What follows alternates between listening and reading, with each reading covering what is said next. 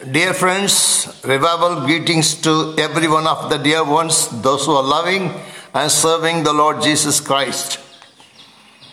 For revival, a foundation is salvation. Whatever the ministry we can do, there must be a foundation on which our ministry can stand.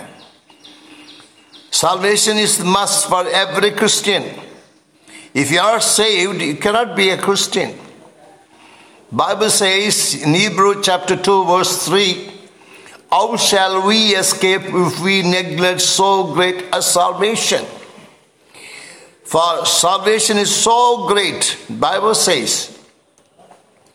How can we get this so great salvation? In Acts 16:30, the jail warden was asking God's children, "Sirs, what must I do to be saved?"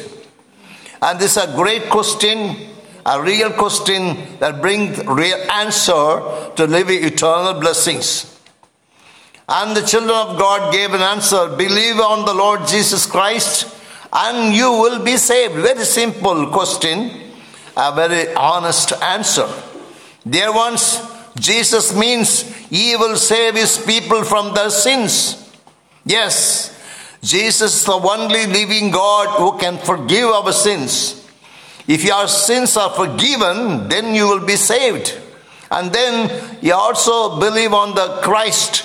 Christ is anointed one to anoint God's people. If your sins are forgiven, if you are anointed with the Holy Spirit, and your salvation will be completed in such a glorious way to live for God and to live eternally with him forever and ever in heaven. So today is the day of salvation.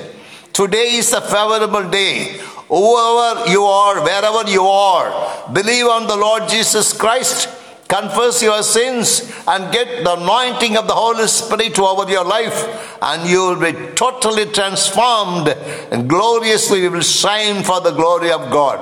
God bless you all. Let the revival fire may touch you right now in Jesus' mighty name. Amen.